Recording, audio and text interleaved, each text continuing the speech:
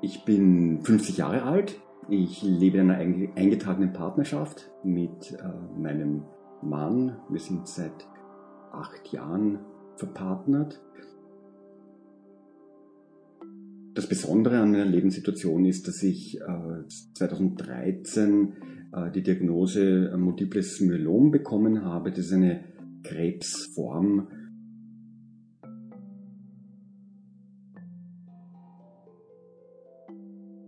Die Diagnose ist aus reinem Zufall entstanden. Der Vorteil war aber, dass das so früh diagnostiziert wurde, dass die Behandlung also in einem sehr frühen Stadium eingesetzt hat und damit auch die Behandlungschancen natürlich um einiges besser waren. Also es war wirklich ein Glück, dass man da so früh auch starten konnte dann mit der Behandlung. Ich glaube, in meinem Fall war das ein bisschen besonders, als ich diese Diagnose bekommen habe, weil ich mit 21 schon mal Krebs hatte. Damals waren die Behandlungsmöglichkeiten natürlich ganz andere. Also das war mit Chemotherapie verbunden, die sehr starke Nebenwirkungen hatte. Also mir ist damals sehr, sehr schlecht gegangen.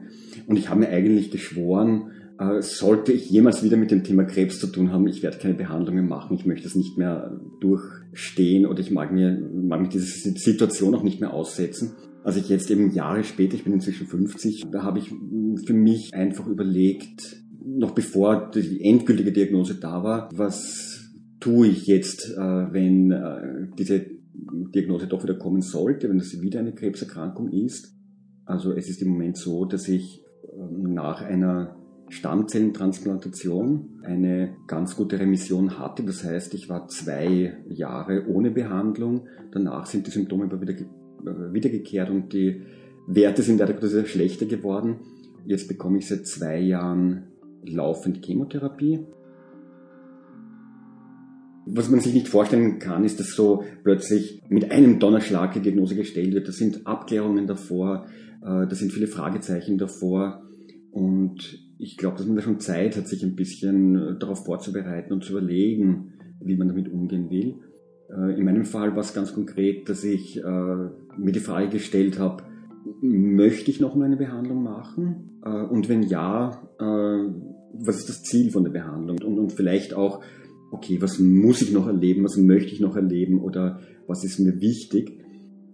Ich habe feststellen müssen, dass ich eigentlich alles, was ich im Leben machen wollte, habe ich gemacht. Also es war jetzt nichts offen, auch keine Rechnungen mit Leuten, wo ich das Gefühl hatte, da muss ich jetzt noch irgendetwas Wichtiges tun. Und ich habe dann eben für mich entschieden, trotzdem mich auf diese Behandlung einzulassen, mir das mal anzuschauen. Und als dann feststand, dass es wirklich dieses Multiple Myelom ist, habe ich dann für mich ganz klar gehabt, dass ich da weitermachen möchte.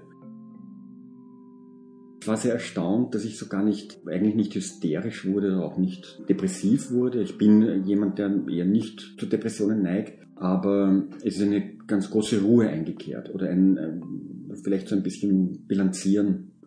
Das war eigentlich letztendlich auch eine positive Erfahrung. Also auch wirklich dieses Gefühl zu haben, das Leben bis jetzt richtig gelebt zu haben und eher den Ansporn zu haben, es weiterhin gut zu leben und nicht jetzt plötzlich alles anders machen zu müssen. Man denkt in dem Moment sehr wohl an Sterben, besonders bei dieser Krebsform, weil sie unheilbar ist. Es gibt keine Behandlung, die zu einer Heilung führt, sondern was der momentane Stand ist, man weiß natürlich nicht, wie sich es weiterentwickelt, ist, dass man versucht, lebensverlängernde Maßnahmen zu setzen und eine Unterbrechung des Krankheitsverlaufs zu erzielen. Es war die Lebenserwartung vor 10 Jahren noch 6 Jahre mit dieser Erkrankung. Inzwischen gibt es viele neue Behandlungsmethoden und trotzdem ist es natürlich so, dass sich die Frage stellt, wenn ich jetzt nur 5 Jahre habe, was tue ich mit diesen 5 Jahren? Natürlich auch immer im Hintergrund, wie gesund bin ich dann? Was kann ich dann überhaupt noch alles tun? Die Fragen sind auf alle Fälle da und ich glaube, dass es eine sehr natürliche Sache ist, auch einen Rückblick zu machen auf das, was man bisher getan hat, was man bisher erreicht hat und ein bisschen Bilanz zu ziehen, um für sich selber festzustellen, ich sage jetzt einmal, hat man es richtig gemacht oder nicht, wobei richtig und falsch natürlich immer sehr subjektiv sind, Aber ich glaube, es ist ein guter Anlass oder eine hohe Motivation, eine Standortbestimmung zu machen.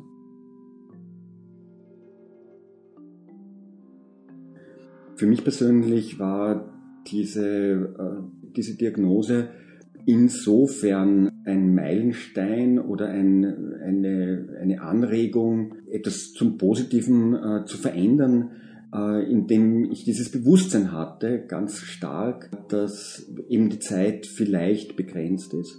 Mich stärker damit auseinanderzusetzen, die Dinge, die mir wichtig sind, zu stärken und einfach sehr viel nicht so Wichtiges außen vor zu lassen.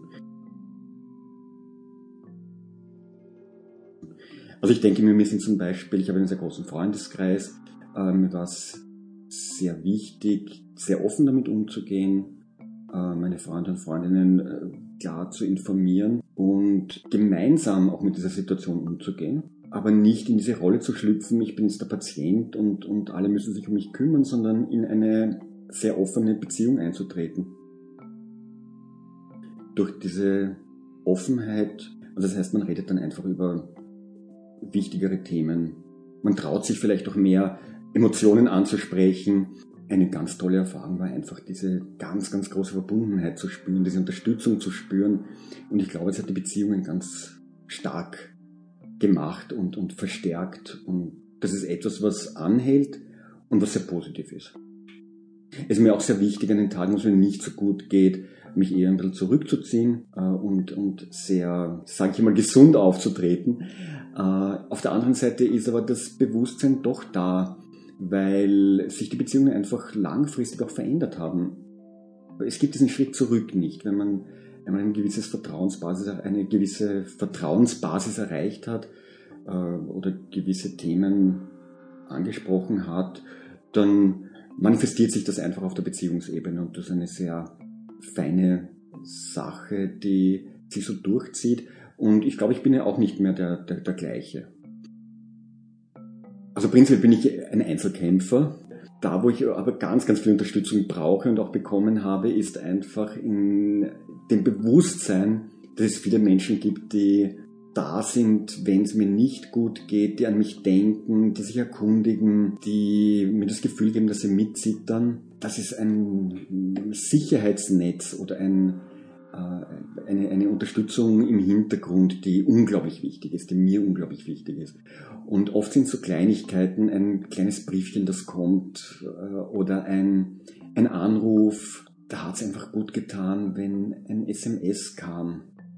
Oder ein Zeichen von außen, wo einfach nur drinnen gestanden ist, ja, die wird's nicht auf oder ich freue mich drauf, wenn wir wieder eine Leberkässemmel essen, also solche ganz banalen Sachen. Und das ist einfach schön. Also das ist etwas, was unglaublich unterstützt. Und es ist eher dieses Bewusstsein, dass es da viele Menschen gibt, die da sind. Und das gibt unglaublich viel Kraft. Ich glaube, ich hatte den großen Vorteil, dass ich keine Angst hatte. Also ich hab keine Angst vom Sterben. Ich habe auch in der Situation keine Angst vom Sterben gehabt. Das hat auch damit zu tun, dass ich mich sehr mit dem Thema auseinandergesetzt habe und lange auch Sterbende begleitet habe, ehrenamtlich. Für mich war es sehr wichtig, immer ein Ziel vor Augen zu haben. Und dieses Ziel war einfach ein gutes Leben, das ich hatte, gut weiterzuführen. Sozusagen das Gefühl hatte, ich kann nur gewinnen, indem ich mein Leben fortsetze. Und das hat mir sehr viel Kraft gegeben. Und ich glaube auch ein ganz wichtiger Punkt, der für mich einfach sehr wichtig ist diese vielen kleinen Momente zu erleben und auch in der ganz schwierigen Situation, also mir wirklich sehr schlecht gegangen ist, immer kleine Momente zu suchen, die einfach schön sind. Und ich kann mich gut erinnern, zum Beispiel aus dem Fenster kann man immer rausschauen und man sieht immer etwas Schönes. Und sei es ein Vogel, der vorbeifliegt oder die Sonne, die scheint. Und das klingt jetzt sehr banal und sehr kitschig, aber in den Momenten, wenn es sonst wirklich wenig anderes geht, reicht das dann auch schon.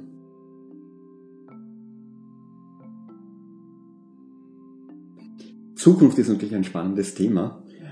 Ich habe gemerkt, dass ich unbewusst keine Zukunftspläne gemacht habe und eher so ein bisschen in dieser Warteposition war. Ich schaue mir mal an, wie diese Behandlung läuft und bin dann nach einem Jahr so ein bisschen über meine eigenen Beine gestolpert, weil ich gemerkt habe, ich habe keine Perspektiven mehr oder ich traue mich keine Perspektiven zu machen. Und ich habe dann sehr bewusst im letzten Sommer mich mit dem Thema auseinandergesetzt, welche Perspektiven habe ich, wie will ich meine Zukunft gestalten. Und das erste Wichtige war einmal zu sagen, ja, ich gestalte meine Zukunft. Ich gestehe mir zu, dass ich eine Zukunft habe und wenn die auch abrupt unterbrochen werden sollte, dann ist es einfach so. Aber ich plane jetzt einmal und habe beschlossen, weniger zu arbeiten, um mich vielleicht auch ein bisschen mehr selbstständig zu betätigen, aber vor allem auch mehr Zeit zu haben, um kreativ tätig zu werden. Ich überlege, wieder wissenschaftlich zu arbeiten, also vielleicht eine Doktorarbeit zu schreiben, wieder an die Universität zu gehen, aber einfach wieder so die Gedanken aufzumachen. Und das hat mir sehr, sehr gut getan.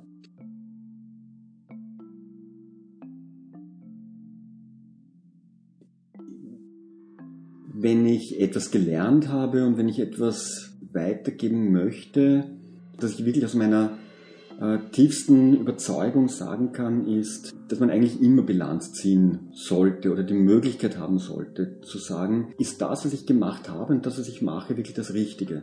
Ist es das, was ich will? Bin ich zufrieden? Es ist natürlich eine zusätzliche Komponente, wenn man weiß, ich habe eine Erkrankung oder es ist vielleicht so, dass ich nicht mehr so viel Zeit habe, aber eigentlich ist der richtige Zeitpunkt dafür immer. Und ich glaube, dass es gut ist, sich immer wieder zu fragen, ob die Beziehung, in der ich lebe, wirklich die Beziehung ist, in der ich leben möchte, der Job, in dem ich bin, wirklich der Job ist, den ich haben möchte. Vielleicht nicht sofort alles zu verändern, aber so ehrlich zu sein, hinzuschauen und zu sagen, ja, das Leben, das ich jetzt im Moment lebe, ist das Leben, das ich haben möchte. Und wenn man das beantworten kann, dann braucht man sich auch vor einer Diagnose nicht zu fürchten.